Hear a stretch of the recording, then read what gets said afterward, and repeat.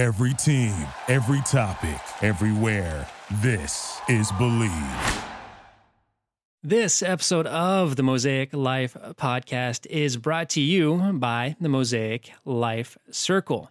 If you're a fan of the podcast, and I really hope you are, you probably want to know when new episodes come out, when new contests are announced, or when we have sales on our brand new t-shirts, which will be hitting the website soon. You want to join the circle. Head on over to onemosaic.life, enter your email address, and you are all signed up and good to go. Hello, friends. Welcome to another episode of the Mosaic Life podcast. It's great to be back. As I was editing this podcast, I realized just how foreign it has become to edit conversation episodes. We've had so many incredible guests on the podcast this year, it's truly the goal of the podcast has always been to bring inspirational human beings onto the podcast and tease out the ways in which they have overcome obstacles and how they've achieved success. That has always been the goal. And so on the front end of the podcast, we top loaded it with conversations between Ernie and I, because that's, how this whole thing started, was Ernie and I just talking, and we decided to record them. And eventually, as the momentum started building, we were able to attract incredibly inspirational guests. And so it's been awesome seeing that evolve. And we don't do a lot of conversations anymore. And so we fit them in where a production schedule allows. And so this particular conversation, it was actually recorded at the end of May, May 20th. And as I record this introduction, it's June 11th. So it's been just over 3 weeks since this was recorded.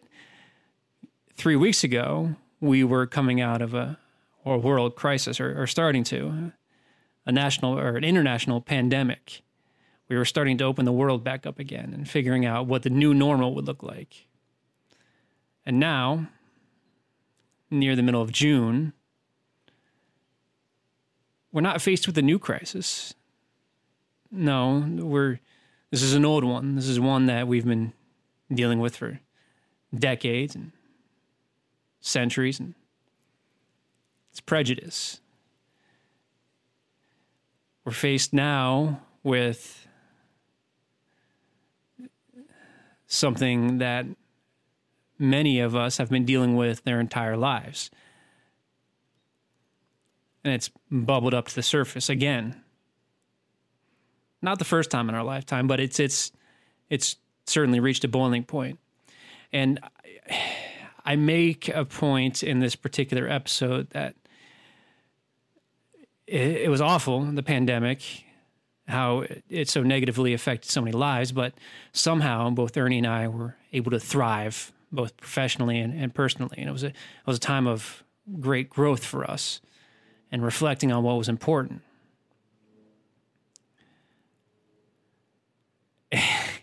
And it seems so wholly disingenuous and wrong to say that this doesn't affect me, because it does. As a white male, it affects me. As a human being, it affects me.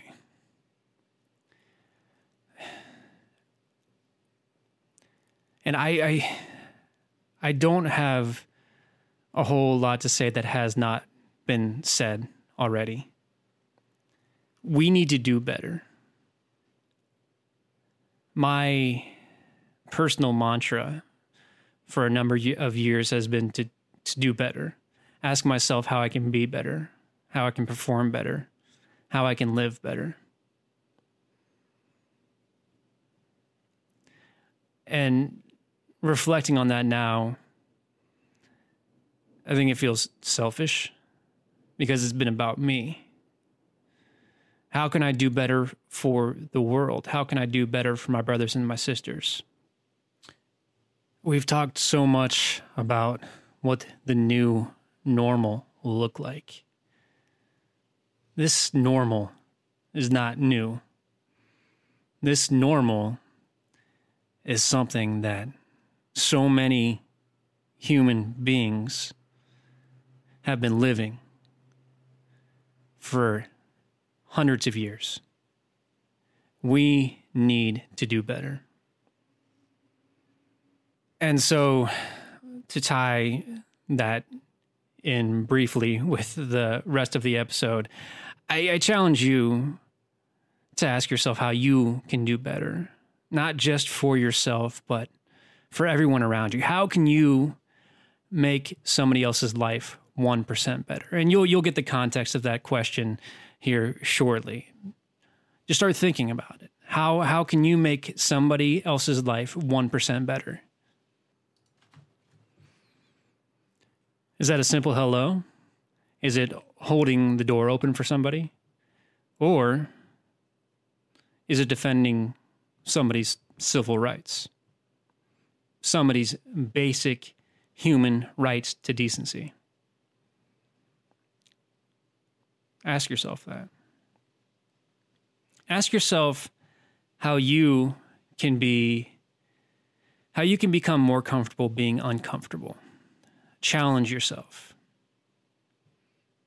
And then last but not least, I do want to reiterate a point that we make at the very, very end. We talk very briefly about the science and the psychological effects of complaining, and I make it a challenge to find a novel, or not a novel, a book, an author who writes on the subject, an expert on how complaining affects us all. And in the 3 weeks removed since we recorded this, I have yet to find a good candidate for that book and author. So if you, as a listener, have one, please feel free to send that my way, onemosaiclife@gmail.com. I would be much obliged. That all being said, thank you so much again for tuning in. Enjoy the episode. Welcome to the Mosaic Life Podcast. Life is an art. Every moment a picture painted in time. The color, texture, lighting, all context. The Mosaic Life vision is to cast a warm glow on your masterpiece, highlighting the struggle while showcasing the culmination of years of hard work. Join us for guided meditations, interviews with authors and leaders, and engaging conversation as we explore the depths of our consciousness. Hello, hello, hello. Welcome to the Mosaic Life Podcast. Trey, how's it going? I'm good, man. How are you? Feeling really excited. Yeah, man, I feel really good. Good. What's got you excited? This, man,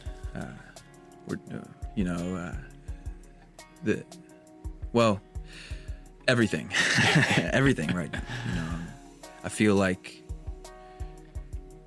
continuing to gain awareness on what matters and how much time to dedicate to each thing, and learning when enough is enough, so I'm not overdoing it and burning myself out on certain things. All because I've made tremendous failures and doing things that I don't want to do and burning myself out. So, just more tuning in that respect. And then in the midst of that, it just feels like a general alignment with everything and momentum building with our guests, momentum building with our audience, and momentum building with what we're sharing and how we're sharing it. So just solid alignment, I would say, personally, and then in this podcast. Good. I like that. The first thought that comes to my mind when you talk about the amount of work you're willing to dedicate to a certain thing, this podcast in particular, I see a curve in my mind. And thinking back over the past 7 or so months, I can see that curve was a very gentle incline, and I feel like it's increasing exponentially now, which is great. And it's a very valid point to make. Whereas if we would have shot straight up back in October, I do think we would have lost interest or burn each other out, or even, at worst, probably it's extremely possible to ruin a friendship over something like that. So I'm glad that the curve has been gradual. I'm glad that we didn't build a website straight off the bat. I'm glad we didn't approach larger interview guests right off the bat, because it gave us time to learn and adapt to each other. Yeah. I really like that. And I remember now when the first or second conversation we had, we were just like, let's do a conversation. I think it was let's release something every 2 weeks or something like that. And it was very like it was very, very slow. Like we just put the training wheels on and we're like, let's just jump in and we did these little meditations. We did these conversations, and then that evolved and we had our first interview and we're like, okay, this is what worked. This what didn't work. And instead of saying like, let's do a website, let's do an interview, let's do conversations, let's invite big guests, let's do a whatever, just like, and putting all these brand new things on our plate where we have to go try, fail, fail, and learn and learn and learn. We just like had two things that were, and then, okay, we've got somewhat of a handle on this. Let's add the next. Okay. Now we've got a handle on that. Let's add the next. And surprisingly, wow, it's funny. You said 7 months. That's probably. Well, so my basis for measurement is I quit drinking on October 17th, and we released our first episode in October. So yeah, it's been 7 months about. Yeah. So it just goes to show now, looking back at it, how the little incremental steps, how they can compound so quick. It's so funny, like how true that feels right now. And then I wanted to like talk about atomic habits at some point in this episode, but it's already becoming relevant because looking back to where we started in August and seeing how this feels to be a part of now, and actually it not feeling like an idea, but actually feeling, it doesn't feel like an idea. It feels like, I guess it just feels, it feels like a substance. It's tangible. Substance and reality. Yeah, tangible. It's tangible. Yeah. And it was it felt like a long process, but it really hasn't been. It's been less than a year, dude. This is crazy. I've been telling you from the moment we got serious about this partnership, put in the work now so it becomes much easier in the future. It's if we went out tomorrow and said, hey, let's start a podcast right now, like the thing that I try to instill through my messaging on this podcast is that you have to put in groundwork. You have to have a long vision. What I hate about the internet is that everything looks like it's instantaneous. People become famous overnight. That's just, it's not how it works. That's not. No. So what are some things, maybe there's multiple, maybe there's nothing, but what are some things that you've learned in this process that you didn't expect to learn? In the podcast, this episode? You set out to have a partnership, have a podcast, to create something amazing, the two of us, and I imagine there are some things you've learned in the process that you didn't expect to see. So it bears mentioning, because at this point I think there's probably a bigger following on this podcast than my prior podcast. Myself and my friend Brandon took an old podcast called #Questions to 99 episodes, and that was a big accomplishment. That was both of our first foray, is that the right word, into podcasting. And so I was glad to have that backstop, I guess, in place. That foundation in place. Yeah. But at the same time, going into this, I was learning so many things over again because we would record week to week with #questions. Here, we are actually planning out a production schedule. We're planning out marketing calendars. We're planning out when and how things are released on our website and through our other channels. And that's been... It wasn't exactly a new process because I come from a marketing background, but it was just eye-opening to be able to do it, to have a brand that isn't based on advertising and marketing, and being able to do those things for it on our own. And so I was just expressing to you prior to hitting record how everything that we're doing feels cohesive and tied into each other, from the start of the podcast to the website to our email list to our online store. All of that, it's tying in very organically, whereas a lot of times things within an organization are so siloed, things don't work flawlessly. It becomes hodgepodge. It becomes, oh, you're doing this, okay, I should do this to reflect that messaging. And I'm just it's a very good feeling because it's a cleansing that I've been trying to do in my own personal life for a year or more, and just having things work the way they should instead of being reactionary. Yeah, nice. I love how this idea that, every little piece is reminiscent of the whole and vice versa, and how it's coming together so organically. It's literally growing leaves. It's not like we're planting a separate tree over here and a separate tree over there, and then we're just like fencing them all in, trying to maintain it. It's all coming from the same root system. Yeah. I was listening to Armchair Expert with Dax Shepard. Have you ever listened to that podcast? I have not.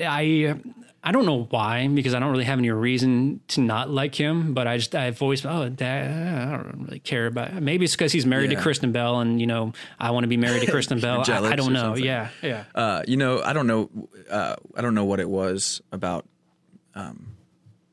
my experience of seeing him in whatever ways that I had, whether it's a talk show or something, but I had this resistance to it as well. And my wife would listen to it all the time for a while. And one of my friends sent me an episode, a really good episode about, well, I won't get into the actual episode, but something he said in the episode was when there's this quality or theme when you're making a movie that every scene should be a fractal of the bigger picture, the bigger storyline. So you have this storyline of somebody saving the world, but they have this problem. Well, every scene throughout that should express that bigger problem or that bigger solution, whatever it is. But there's a fractal element to it, and that's what it feels like when I think about the way that this partnership and this podcast is growing. It's very fractal and emerging as this whole. Yeah, that's an extremely good way of putting it. Absolutely. So, let me turn that question around on you. What have you, because you didn't have that podcasting foundation, what have you learned in the process? Whether it's podcasting in general or relationships or building a brand or structure? I've learned, dude. Well, you've done 98.9% of the work, but but I've learned a lot in organization. We were talking about that earlier. Just working alongside you and the way that you organize the Google Drive and how it's. If we wouldn't have started day one to organize the way that you organized things, how we would just be running around with our heads cut off trying to find things, but everything is very segmented. So it was like a realization to me how it's got to come from the first moment, like when you start doing a project. So I'm creating a men's retreat, and I can't wait to talk more about it. But the point I'm making is when I started formulating ideas for it, I didn't just open up a Google document and make it. I created a folder, and then I created a subfolder, and then I put the document in that folder, because when this becomes a bigger thing, I'm going to need this organization in a way that I can go back and find things. And so I learned that from watching the way you handle all of the episodes, all of the meeting notes, and things like that. Or just actual business organization. It's not something that I've had a knack for at all. Like if you were to look at my Google Drive, my home screen on my computer, it's very like all over the place. And then I end up going through and just saying, well, all this shit, I'm going to delete all this because I haven't looked at it in months. I haven't So that would be one thing. Well, I do want to say one thing, because I appreciate the compliment, and it's certainly not doing 98% of the work. And I want to say that I want to try and figure out how to put this. I'm generalizing here. You are the inspiration behind the podcast. You really are. What I love seeing more than anything is bringing these guests in, like Lisa or like Lori, and knowing for a fact that once you have a conversation with them, once you start talking with them, that is going to be a relationship that you continue building, because you just connect so naturally with these people. And I really think that people value the way you meditate on things, the way you explain your thoughts and your feelings and your emotions. And I'm so excited to be a part of any sort of retreat that you decide to put on, because people are going to flock to you because you have a lot to offer. And I really, really value that being a part of the podcast. So what I think you're saying is that, yes, you have done a lot of work for the podcast, but I'm the reason that it's successful. That's the exact reason. That's exactly it. That's what I thought you said. No, man, I just meeting the people that we've gotten to meet and actually creating relationships. I'm really a really good friend with Lisa now. We have a great relationship, and we'll be doing the full circle with her, episode 1, very soon. And it'll be on our Instagram. That's a whole, I guess I won't even get into that right now. We'll talk about that some other time. But her and I are chatting back and forth. So having that and connecting with people has been great. And the fact that this podcast, was inspired by our talks, that's great too, man. But nonetheless, the organization has been key. It's definitely been it's been helpful to implement in every arena. Another thing that I've learned from this podcast is how to confidently articulate. So just being more and more clear on what it is that I believe and being able to speak it as clearly as possible. Because not having a podcast, before that, I wasn't always trying to say what I thought. It's just like, I'm not even trying to go there right now with this person or that person or in this atmosphere. I'm just going to drop it. And so I wasn't making it a point to fully articulate myself and take the time to say what it is I think. And then you're like, let's put mics in front of our faces and say what we think. I'm like, yeah, that sounds awesome. And so I guess that maybe was something that I expected to learn, but not, I would have never mastered or learned in the way that I have without the podcast. Man, I could go on. This has been a really good compliment to the learning that I've done in the past 5 years in my coaching. Good, man. The learning that I've done emotionally, as a father, as a husband, a lover. It's just, this really came at the perfect time. So yeah, it's been solid. I'm glad to hear that. I'm glad to hear that, dude. That's awesome. Yeah. Where were we? What's next? Oh, I know you wanted to talk about Atomic Habits, so I'm just going to put that out there. Yeah, I've been, honestly, the whole time I've been speaking, I'm just like, let's move on to this book that you recommended. So let me preface this by saying, and I honestly don't know what you're gonna talk about, but there's just one quote from the book that I thought was awesome. Good. Well, good. So my whole not drinking for a year thing, my whole 10 big goals thing, it all started with this book, Atomic Habits by James Clear. That was the first book in the long list of books that I've read over the past 8 or 9 months, and it has sustained me throughout. And so I just want to give credit there because it was a perfect book to choose to kick off all of these habits or the dismissal of habits like drinking. So I would highly recommend it. Yeah, and I'm only 4 chapters into it, but I would too. The piece that I also want to say, if you decide to listen or read this book, the first scene is just don't put it down, even though you'll want to. It's just, he gets hurt and he talks about it, and it's right at the gate, and I'm like, half of me was turn this off. I'm not trying to listen to this, but after that, it was everything I needed to hear. And one thing in particular that he said that really made oh my God, it's so, if you have, okay, let's just say about life in general. If you were to step outside on a roof and look down at your life, it's fuck, man, I got so much I got to work on. I'm still overweight. I want more money in my bank account. My wife and I argue 4 times a week. Whatever challenges you have in your life, you look down at them and it's oh man, how am I gonna even do this. And then you break it down.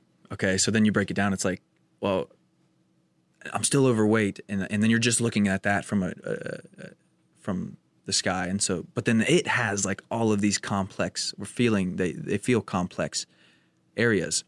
You know, you're eating, what time you eat, where you go to the gym, how much you pay to go to the gym, and how many days a week you go, and all that, right? And I was, I think it's like the second chapter, and he says, if you were to take apart a bike and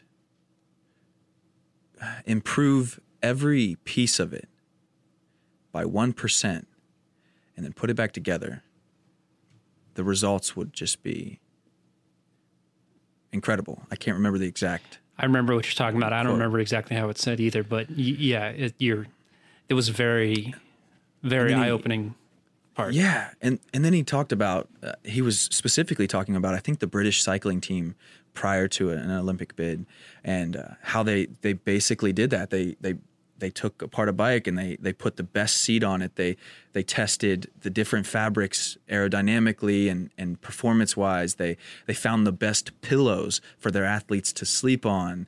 I mean, they just like 1%ed everything in these athletes, everything in their lives. But they weren't like, it wasn't like, oh, this is so much work. It was just like, what's the smallest amount of work I can do for this piece to make it better? What's the smallest amount of work that I could do for that piece to make it better? And I'm just like, oh, this is so good, because it doesn't feel heavy after hearing that. Nothing, It doesn't feel heavy. It's like 1%, and not even the whole thing. Just 1% of that piece over there. 1% of that piece over there. And the amount of momentum and change that can build. I was just like, yes, this is exactly what I needed.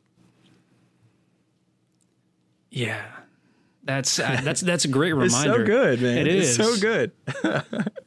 I love it. Yeah, I mean, as you say that, I'm trying to think about things in my life that I can improve 1% on, and how it's going to be a cumulative effect. I mean, it's not going to. You change one thing, you make one thing 1% better. Like you sleep 1% better. That is going to cause your entire day to be better as well by just direct correlation. And so I'm trying to think, what can we do here in this podcast to improve 1% on certain things? Right. And we wouldn't say, how can we improve this podcast at 1%? We would pick 1% of it and improve it 1%. And the thing I love about it the most is, for me, sometimes it's picking up the ball is literally the hardest part, right? They say putting on your shoes is the hardest part about going to the gym. And then once your shoes are on, you get in the car, it's like, okay, we're rolling. Picking up the ball, man, it's like just looking at this ball over there and thinking it's a bowling ball. And then suddenly you get this idea that you just have to barely pick it up, or it's super light now because it's just 1% of one piece that you're fixing. And it makes the stepping into it for me seems so much easier. Dude, sometimes I will tell myself I'm going to go for a run, and when I get to that point, I'm like, I don't want to fucking do this at all. So I tell myself, all right, just change your clothes. Then you can decide if you actually do it. So I put my running clothes on. I'm like, okay, maybe I'll stretch. I'll get my stretching in. Okay, I do that. Then I start to get to a point where, like, you know what? I'm excited to get out there and run. It's just you build that momentum behind yourself, and it becomes more difficult to stop than it actually is to start. Yeah. What an interesting conversation is this idea of just convincing yourself to do the next tiniest thing. Okay, just get out of, just sit up, right? You said the last time we talked about the 5, 4, 3, 2, 1, and you sit up. It's like, just all you have to do is sit up, man. That's all you have to do. All you have to do is drink this bottle of water. That's all you have to do. And then by the time you've picked it up, or by the time you've sat up, there's something else emerging from you, and then something takes you over. Something does it for you. And I still want to read that book. Have you read The 5-Second Rule by Mel Robbins? No. Okay.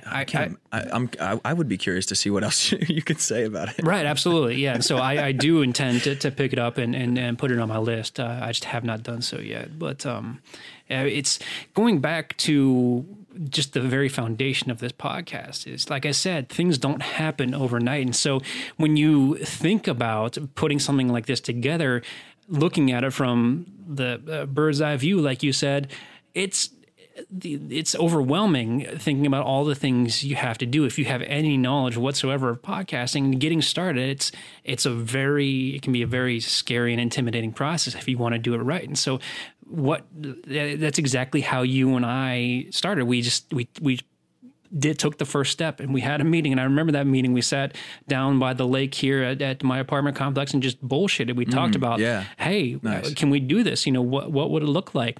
Like you said, we talked about just putting together a bunch of episodes and, releasing 2 a month. We have not only not done that, but we're releasing more than 4 episodes a month now, which is incredible. Wow.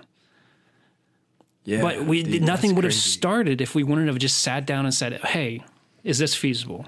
Yeah, it is. Okay, let's talk about what can we talk about? Well, what can we do? Well, we can have conversations. We're already having conversations, so let's just record them. Well, yeah, you're a meditation instructor, so why don't you go ahead and record some meditations as well? And I told you it was like, how do we do this, and how is it easy? Yeah. How do we just roll into it? How exactly. do we just implement it? Dude, I mean, like it's the Tim Ferriss thing, what would this look like if it's easy? And that's exactly what we were doing from the very beginning. And then I told you, I said my very motivation for wanting to do this is because I want to become a very good interviewer. I was not even an interviewer at that point in time, but I want to become a very good one, which I still have a ways to go. But we are to the point where we've interviewed close to 10 people on this show, which we just have ways to it's only going to get better and go up from there. Yeah. Yeah, man, it's crazy to think about when we were just talking about it. This is one of the first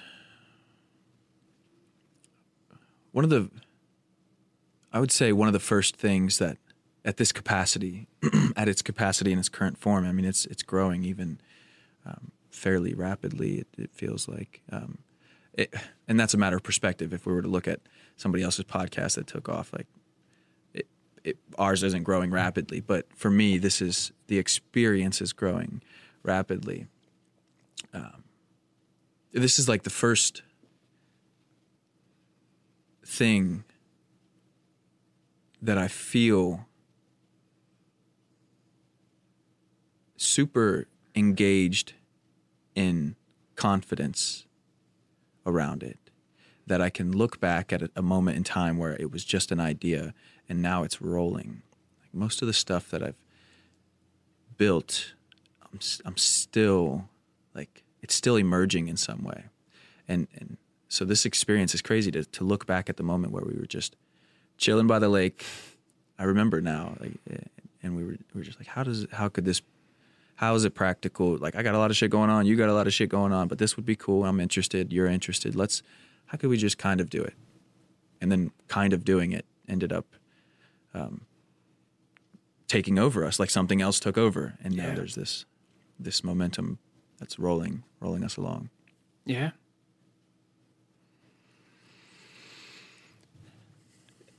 You're right. And I just texted you this last night in a strange metaphor, and this is something that I personally have become so passionate about. I'm willing to devote, and this is saying a lot, more than 50% of my energy toward it, which it may sound like just words, but I mean, I have, like yourself, a lot going on, which is by design. And I see enough potential in this and enough potential return on it that I'm willing to just put my nose to the grindstone and really start pushing that curve upward. Hey, what better place could you be than to have a podcast talking about having a podcast? Well, it's so funny because we can we can just talk about building this podcast and use it as material because it's been challenging, it's been trying, it's been confusing, it's been we've gone through this whole weaving of having confidence, trying to convince ourselves to have confidence, or at least I have. Absolutely. Same. It's just like absolutely. So it's pretty interesting. And, believe it or not, the last 2 months have not been a great time to have a podcast. People are not in their cars like they usually are. And so you see that shift across the entire industry where download numbers are down for the vast majority of podcasts, but we still continue building upon our prior successes. And that's extremely important. We could have, at the beginning of March said, hey, let's just take a couple months off and see how this goes. But we doubled down and went all in on it. Yeah. And it's been great. This story keeps coming up that I just want to share. I haven't really shared it many times, but it goes along with the idea of talking yourself through something. And then it also has ties to confidence as well. Courage, I would say. Less than confidence. When you're lacking confidence, you might need some courage. And so it was 2016. This was before I started my coaching business. And I've played guitar since I was in 5th grade, I think.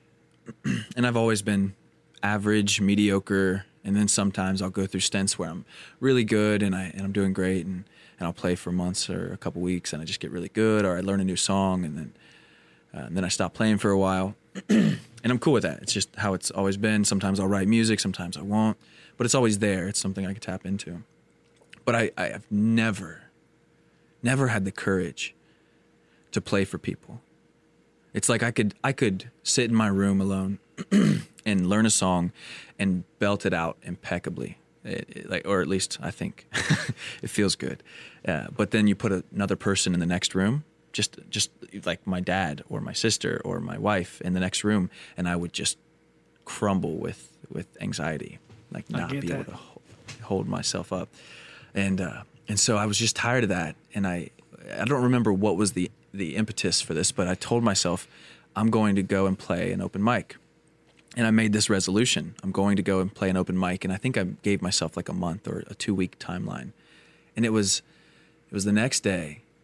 I was driving with my wife and my daughter to the store, and there was this brewery, winery outside of Richwood, Ohio, where we were living. And they had a sign out that said open mic Wednesdays or Saturdays, whatever day it was, that day at 8 p.m. And then my heart just kind of dropped. I'm like, shit, now I've got to do it. Like, I asked for it. I gave myself a timeline. It showed up. And then I thought, okay, what better place but then somewhere in the middle of nowhere, winery, to go and play an open mic. And it was just this little place, and it didn't really have a lot of traffic. I mean, there was consistent, people that would go, but it didn't have a lot of traffic. So I felt just enough. It was just light enough, like that 1% thing. It was just light enough for me to pick up the ball and start moving with it. So we went to the store. We went home. My wife and my daughter were leaving to go visit with her family. And I'm like, okay, there's no excuse. I can't say I have to stay at home with my family. I have this and that to do. It's like I have to go do it now. But as soon as they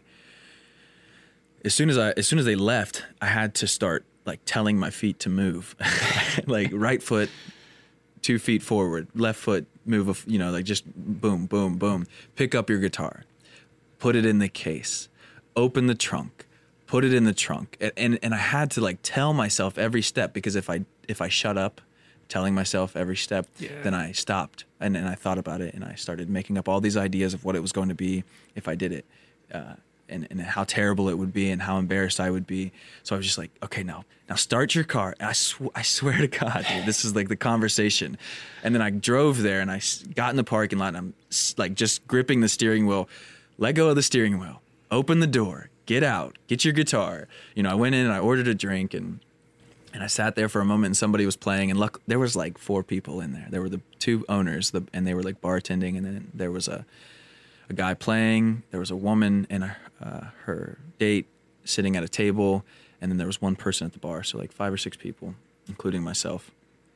And so I said, I want to play a song, and I drank a drink, And finally the guy, I could just feel myself so nervous, dude. Finally the guy finished up and I was like, okay, here I go. And I put my guitar on, my acoustic guitar, and I went up to the mic and I just centered myself enough to start.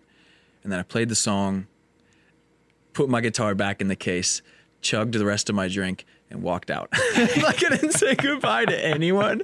It was probably the strangest thing for those people because I just like dipped and didn't even like look up at anyone. But then I got out of there, dude, and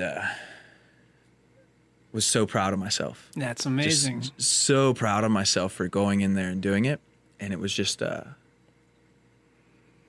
it was after that I eventually started my like business and had the same moment where I had to walk myself through posting the video or on my site to open my business officially, where I had to like say, just click the button. But yeah, sometimes courage isn't as Braveheart, style, or the Patriot Mel Gibson style courage running into battle. It's more like pushing yourself, Tom and Jerry style, into the room. There's a difference in those situations. If you're Bravehearts, you are forced to make a decision on that. It's the fight or flight mentality. But when it comes to something like singing an open mic night, or putting yourself in an uncomfortable situation any time of the day, it's so easy to talk yourself out of it. It's so easy. But if you are the 1% who can just tell yourself yes over and over and over again and convince yourself that it's going to be okay, because it is. It's going to be okay. Yeah, Ernie is still alive. He's a better person for doing this. It's so easy just to say, I'll do it next time. It's not convenient right now. Yeah, I'll do it tomorrow. Yeah. I'll do it tomorrow. Totally. Yeah. That's incredible, dude. I mean, obviously now you're going to have to do, on Instagram Live, you're going to have to sing a song. I mean, that's a given. You got to do it. Yeah, okay. We'll talk about that some other episode. All right. I did just write a song recently. That's awesome. Awesome. Yeah, it was really good. Music just is the cure, dude. I mean, dude, I did from one of the first things you shared with me was some of the music you've made, and so I really. What better platform to share some of that than with people who know you, like you, and trust you. We'll see. Okay. We'll see about all that. Most of my shit's like, I usually only write music when I'm depressed or when I'm sad, and so it all comes out darker, and I'm cool with that. But it's not like it's more for just clarity of mind, peace of mind, I guess. Yeah, I don't know. What kind of hobbies do you have that are just like come and go type things, where it's just like, okay, I'm doing this, and then maybe won't do it again for another 2 months or something? I mean, writing is my music. Nice. It's not something that I do nearly enough. I've got a couple Medium accounts. For those not familiar, Medium is I think it was started by either Jack Dorsey or somebody, one of the leaders of Twitter. It's a platform for writers by writers, and so allows you to write articles and content and put it up there. Anyway, I've got a couple of those, which I just have not.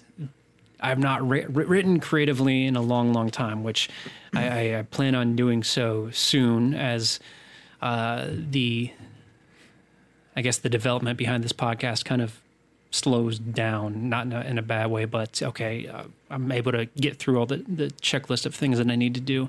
The point being, I am building a blog to share my writing and to continue doing so. So that's a hobby for you right now. It's something that you can tap into, and and it's like riding a bike. You just jump on and you go, and it's therapeutic and helpful, and it is. Yeah, it's I kind of have the opposite problem. I use that word problem loosely. Whenever I write, I feel like I need to write to share. I need it to be publishing quality. I need it to have an audience.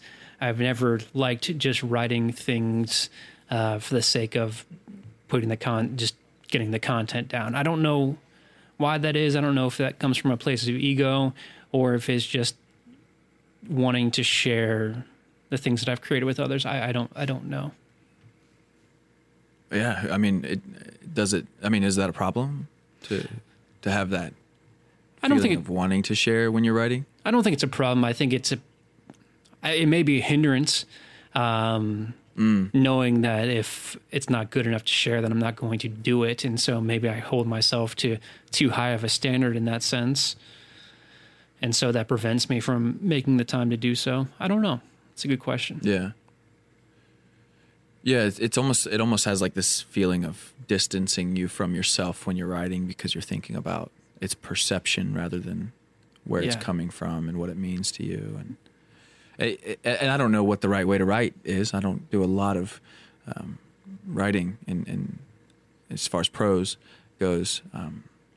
But I did hear, when I was writing, I used to write because I thought I was supposed to do that for my business. And one of the things that I heard was that you're supposed to write for the wastebasket. So write like you're going to throw it away, and like you're not going to share it with anyone, and start from there. It's like the other side of the spectrum, I guess. I like that. I've never heard that before. It's an interesting idea because it forces you to be vulnerable, which I think most good writing is. Yeah, well, I'm what sticks out most there is I'm pretty sure that comes from Tim Ferriss, and I can't believe you call yourself a fan.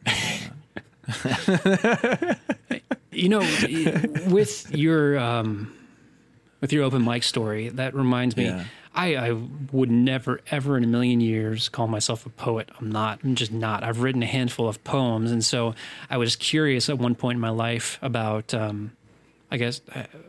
open mic poetry nights, and there's a bar technically on Ohio State's campus called Kerouac Cafe, and they did I think Wednesday night readings. And so several years ago, I worked up the courage to go share, and I did it regularly.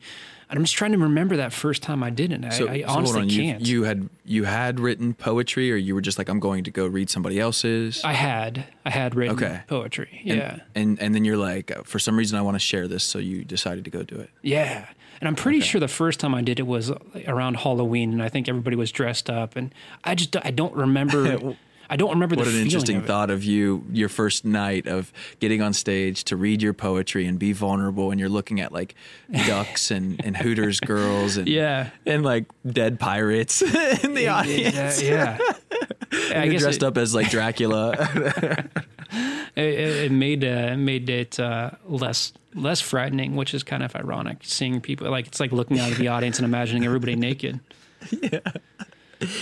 It continue though. Yeah. So you got up and did it? Yeah, I did. And I struggle to remember the feeling that I had, which is kind of disheartening in a way, because I want to believe that I was terrified and I had my heart in my throat, but I just don't remember being overwhelmingly nervous. That's not to say that I wasn't, but that's just not a feeling that I retained in memory.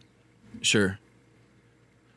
Yeah, that's interesting. I mean, what do you, when you remember that night, and specifically, like going there, maybe standing in line or chilling in the audience until they called your name, however it did it, leading up to it, doing it, and then afterwards, what do you remember?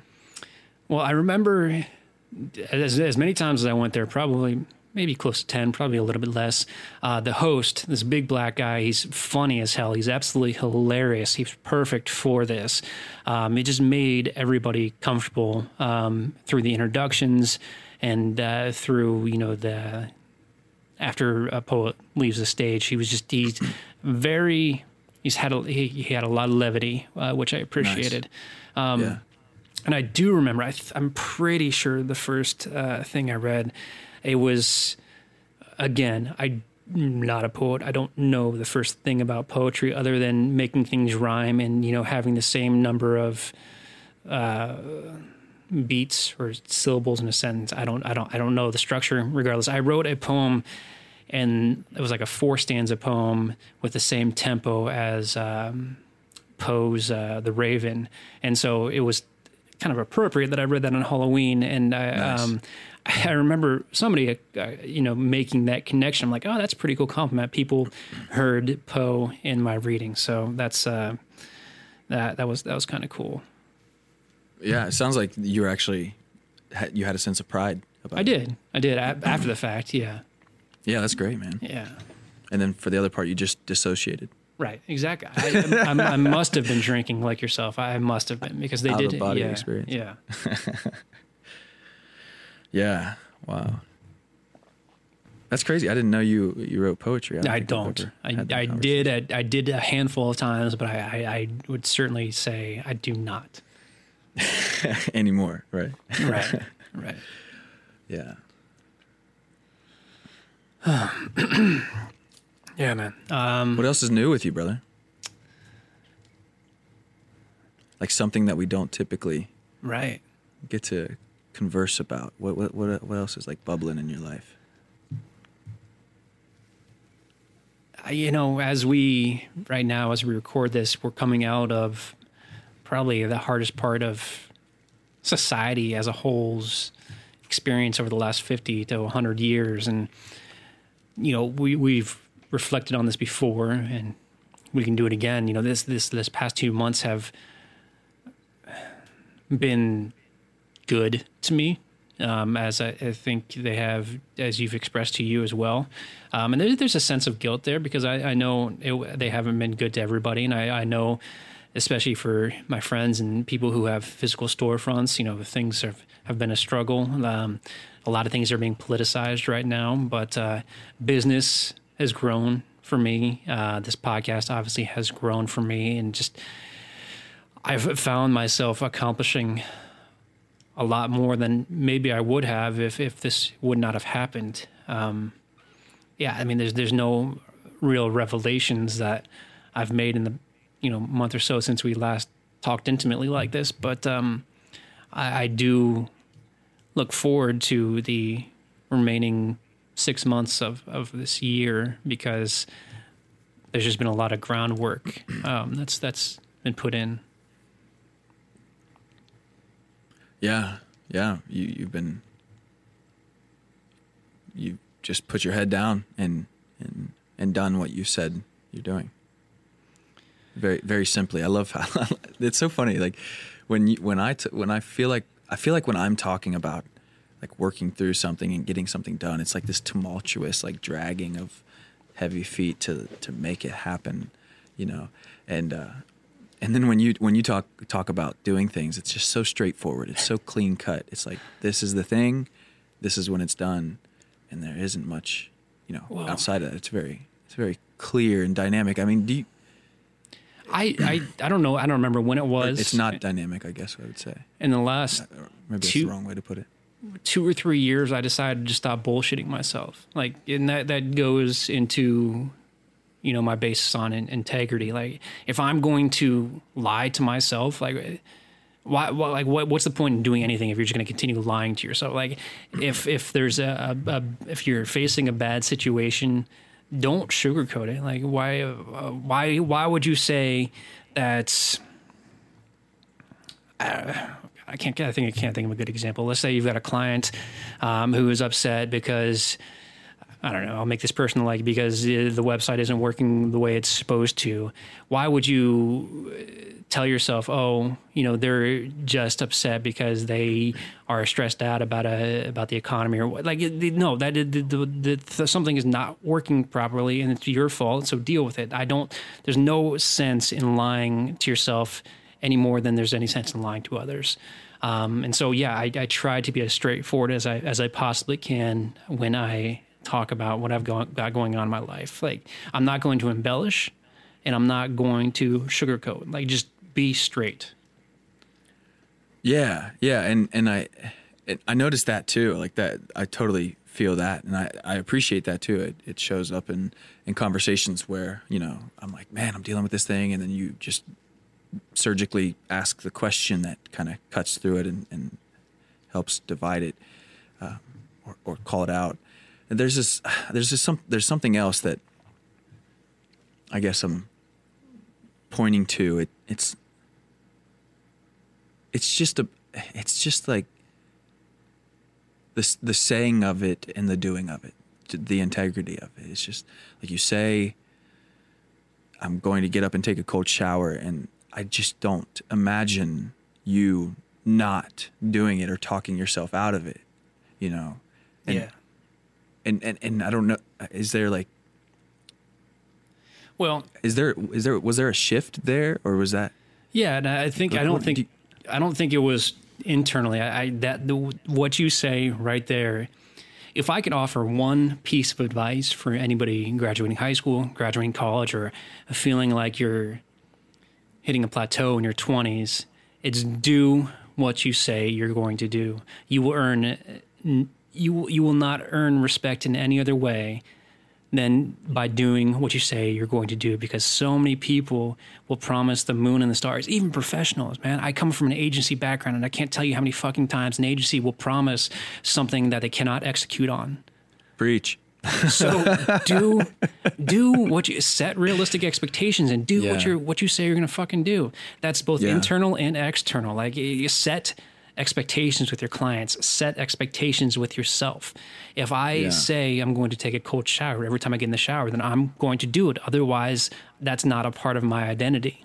And I know I've had this conversation before. I've probably said this almost verbatim. Like, I don't consider myself a writer right now because I'm not writing. Like, I don't have the time or the energy to spend on writing. So I'm not a writer. I'm not. Yeah, and it would be cute to call yourself a writer because of your previous experience with writing. But you're like, no, this is a very clear line in my integrity. I can't say I'm a writer because I'm not writing. Yeah, absolutely. And then when I show up in 3 months and I'm like, my name's Trey Kaufman. I'm a podcaster. I own 2237 Designs, and I'm a writer. It's not like somebody who's just saying that because they have a book idea in mind. It's because you're actively doing it, and you can trust that the integrity is there behind it. Yeah, man. I remember at a point in my life when I was actively slinging dope.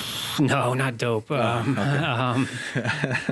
Vitriol on Facebook, and I remember being a part of that. Define that vitriol. I've heard you say that a couple times. Like, arguing and making stupid proclamations, on social media, saying, "Oh, I've got this great idea. I'm going to do this, this, and this." I can't tell you how many times I've seen people say they're going to do something on a platform like that, and that's all it is. It's just this public exclamation, so people can think that they are more than they actually are. The people who are actually accomplishing things. It might be honest too. Like, that person might work themselves up to do that, to say that thing, because they think that's what they need to do in order to create the feeling, so that they actually do it. Like, I have to proclaim it to everybody so that I would look like an idiot if I didn't do it, and then I'll go and do it. Like, that's totally an honest thing as well. It's not like they're it is. You are absolutely inherently right.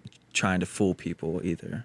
Yes. Maybe, And I will say that wasn't my experience, but I know there are people, and I do this more in person. If I tell you I'm going to do something in relation to the podcast, then I may be saying it so you can hold me accountable, and then I will go forth and do it.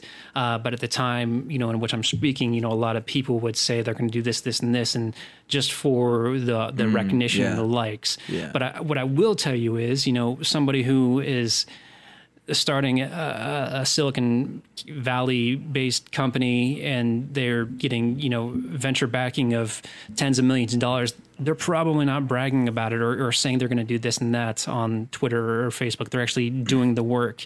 Yeah. The silent heroes, man. Right. I don't even remember what the question was. We were just talking about integrity, man. I love this topic. It's become increasingly clear to me how important this is. And you made a point. You made 2 points. You made a point about having the trust from other people, like the respect that you'll get, and then you also said self-respect. And there's something in that for me. Like I feel like all success and happiness is a direct correlation of our self-respect. And that self-respect is a matter of, because you can't lie to yourself as much as you want to, or as much as you may want to, or as much as you try. I've been there, I've tried it, and it ends up in sadness and depression and fear and terrible thoughts. But when you say something and you do it, whether it's I'm going to take out the trash, do the dishes, and call my dad tomorrow, and then you do it, it's this it's like this magical catalyst of self-respect, and then you meet people, and you don't necessarily have to have a resume as deep as as high as the Hoover Dam in order to get this position, or in order to get this investment, or in order to get this relationship that you want. When you show up and you emit this feeling, this frequency, this vibration of I say something and I do it, and you just know it inherently that that's who you are, that's your self-concept, that's your identity. People feel that, and there's no need to explain yourself. There's no need to prove yourself, because it just like comes off of your skin. Like people, you can feel it, and you can. And so it's very easy to like there's no long road to trust. There's no long road to self-respect. There's no long road to integrity. It's like you could have had a terrible track record of integrity, but then you start saying things, and you only say things that you're going to do, and you do the things that you say, and when you don't do them, you go and you clean up any mess that it might have made, in whatever way. In the moment you start doing that starts emitting. It's like this light turns on, and you are now shining this light of an integrity into the world, and everything just shifts in that moment. It's not like you need to build up days of integrity. It's not like, yes, to see some certain results, you're probably going to want to have 55% integrity compared to your 45% lies and bullshit. But the moment you start doing that, it shifts everything. Like in your relationship, in your businesses, and your job. I don't know. It just for me that's like the only thing. Yes, I want other people to trust me. Yes, I want other people to respect what I'm doing, but it all kind of just happens when I trust and respect myself. Yeah, I agree with you. And along those lines, accountability. That runs parallel to integrity. And at one point in my life, I discovered that if I was willing to hold myself accountable for both the things I did right and the things I did wrong, people will see that. And I can't tell you how many times I've seen somebody not willing to take accountability for their actions. Like they want to place blame on other people. And if you're willing to take accountability for not only the things in your life, but other things within your team, that really helps build up that foundation of respect. And I think the justification that I had in my life a few years ago was, if I take accountability for, the numbers that I'm not hitting, or some mistake that was made somewhere down the line, but I'm ultimately responsible for that, you may be scolded. I mean, you may at worst end up, losing your job, but at least, I don't know. I'm not making a very clear I don't think so. point. I don't think that would happen. I think if you shift back into trust, like if you go in and you take accountability for something you've done, but you have no ambition of being a trustworthy person past that, then you're probably going to lose your job. Yeah. But if you walk in there and you say, I fucked up, I messed up, this is what I did. I made a clear decision to do it. It wasn't like I accidentally did it. I did it on purpose because I was being lazy, or because I just was being negligent, and it's not who I am, and I don't appreciate the fact that I did it, and I noticed that it did this, and this in our company, and it did this with our relationship, and I want to do everything I can to get back to where we were with it, and this is how I'm going to fix it, and this is how I've already taken steps to fix it. Then boom, like the trust is reinstigated, because you have that self-respect within yourself that you're going back in and you're being that trustworthy person again. Yeah. Yeah, you said that beautifully. Absolutely. Yeah, I'm just going to take everything you say and spin it around and try to make it my own. That's perfect. And write a book and sell it and take all the profits. I love it. Another thing that comes up is the idea of like blaming other people versus blaming yourself. It's so funny because you and I are both in that place now. Yeah. where we want to take the blame for ourselves. Like, this is where I dropped the ball and could have gotten it done. Like it in whatever way, we could be looking at the same thing. This thing needed to be done. We both had obligation to it. It didn't get done. And then we're talking about it. And each of us, we're like the conversation never butts heads because both of us are coming back at ourselves saying, oh, these are the ways that I could have done it. Yeah. Like, no, well, I could have done this. And we just, boom. Okay. Now we solved it's so much more productive where we're that not way. showing up. And then what's that? It's so much more productive to be that way. I mean, Yeah. And the other point, well, go ahead. Were you going to say something there? no, I was just, if we came, I don't know, let's just say we were supposed to produce something for some episode and neither one of us did it, and we come at each other placing blame, then all that's going to be left is contempt. Whereas if we come in and say, hey, listen, we both messed up, here's how we can fix this and make it even better, then we come out with a positive, and we come out with further learning and further additional resources on how we can do not only this task now, but other things better down the line. Yeah, and it's like you come out unscathed. It's not like we're both swinging swords at each other trying Right. to prove each other wrong. It's just and the other part I really want to put in there, because who knows where people are at in their lives when they're listening to this moment in the podcast. And yes, we've got to take the blame, or we've got to put the onus maybe of take ownership. Let's say that you have to take ownership of the way things are turning out, and not look at the world and say it's the world that's doing it to me.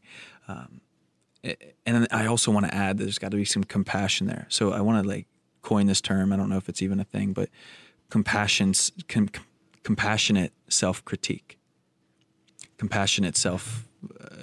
I like I it. say blame. I don't like blame. It's got to be compassionate self-critique. That's good. Because you got to look at it, and like you were saying earlier, you got to look at the way it is, be straightforward and not make it worse or less than what it is, just in reality what it is. Right. And not kill yourself over it. Well, I hate to say that because, well, people do. Things are challenging, and they hate themselves so much that they take it out on themselves in painful ways, and then it leaks into the world in different ways. But there's got to be this level of compassion. Like, dude, Ernie, you're doing the best you can. Like, I have to say this to myself, but this is where you're not showing up, and you're doing your best, and you're learning every day, and you just keep going. But these are the ways that you want to do better. So there's got to be that there, or it's going to be this downward spiral. But also, if you're looking out at the world and saying it's everyone else's fault, or it's the coronavirus, well, who knows about that? But if it's the weather's fault, whatever, then you've got to reassess, because that's going to be a downward spiral too. Man, it's funny you mentioned weather. I make this point because I used to be this person. I would get so wrapped up in the weather forecast. I would. You ever meet somebody who's just they're so sure that they're a meteorologist, like, oh, it's gonna rain all day tomorrow. I can't.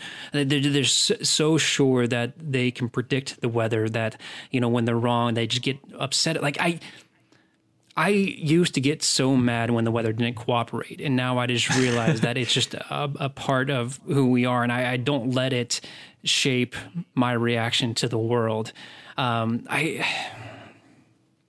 I'm trying to articulate what I'm trying to say. It's something. I totally hear it. It's like if it's a rainy day, it's a bad day kind of thing. Exactly. If it's snowy, it's a bad day. It was just 2 years ago when I was driving to work, and it was snowy and disgusting, and it just looked gross out because everyone's driving and it's throwing up this black water on the edges of these piles of snow, and it just looks disgusting out. But I was driving to work, and I was like, oh man, I'm really enjoying it. There's nothing about this what I would have hated having driven in 4 years ago. Yeah. I'm just here. There's snow. I'm driving slow. There's some, it's not necessarily aesthetically pleasing, but it's not bothering me. It was really interesting. Yeah, and Ohio, we it seems like our culture is notorious for being so surprised by having 3 seasons within a matter of 7 days. And if you've been living here for any amount of time, you realize that's a natural part of this climate. It just is. And so people who throw up, oh, this is the worst day in the world, it's snowing in May, you get it that you can't. Why would you let that ruin your day unless you're planning on going to the beach of Lake Erie tomorrow? Which I don't know why you would. Like, it's just did that really have such an effect on you that you have to let it, bring you down? You know what I mean? That's that's definitely that should be another conversation that we have, is just like going into the psychological effect of complaining and and just like breaking it apart. I mean, that was fundamentally one of the first places I had to start catching myself in my language, was how much I complain about things. I'm going to put a challenge out there for us and for anybody who may be listening. You and I had a conversation offline about finding interview guests specifically for certain scenarios that people are facing. Nice. Scenarios that we're talking about. And there has to be, it's not a book that I've heard of, there has to be an author who's written on that very topic, the science of complaining. So I'm going to write if someone's this listening down right now, they need to hook us up with that info. Yeah, the science of complaining. So I'm writing that down, and I want to find that book, read it, and then get them on here. Yeah, sweet. That's a great idea, man. We should bring it to a close here. Absolutely. This has been an incredible conversation. I can't wait for people to hear this, and for anyone who's stuck along this entire hour with us talking. We appreciate it. If you feel called to share some of the insights you had, if you feel called to reach out and bring up specific scenarios of life that you want to hear on our podcast, man, that would be amazing. What has been more almost actually, I will say this with full certainty, what has been even more fulfilling than creating this podcast is when somebody tells me that they're enjoying it, or when somebody tells me that it's powerful, or when somebody compliments me on my, like, the way I'm, showing up. Just, I don't need the compliments, but if this is if this is working for you, if this is helping, and if there are other ways that we could support you, those interactions with people, if I know you, if I don't know you, whatever, they mean a lot. They do. They absolutely do. And from my personal standpoint, I don't want it to make it sound like it's self-validation, but I mean, it is very motivating to hear something like that, to hear critiques, both positive and negative, because we know that we are always continuing to improve and to learn. And if people, because the point of this podcast is to bring value to other people, and that is the straight and narrow point of what we're doing here, is to help others be the best so we can be our best. And so, that really, it helps out a lot. Yeah. Cool, anything else before we wrap this up, man? No, this has been very It's a good. wrap. Yeah, it's a wrap. It's been great. Yeah, cool. Man. Thanks, all guys. Right. Take care. Thank you all again so much for joining us for this conversation. If you would like to stay up to date on what we have going on at the Mosaic Life podcast, head over to onemosaic.life and join our circle. You'll get the regular email about new episode releases, exclusive Instagram content, as well as merchandise deals and contest announcements. Speaking of Instagram, do us a favor, follow us on Instagram at One Mosaic Life. If you have any feedback or questions, or if you have a book that talks about the psychology of complaining, please email that to us at onemosaiclife@gmail.com. And then last but not least, if you would be so kind as to leave us a 5-star review on Apple Podcasts, that goes a long, long way in helping others find out about us. Thank you all so, so much. Be good to each other. We'll be back soon.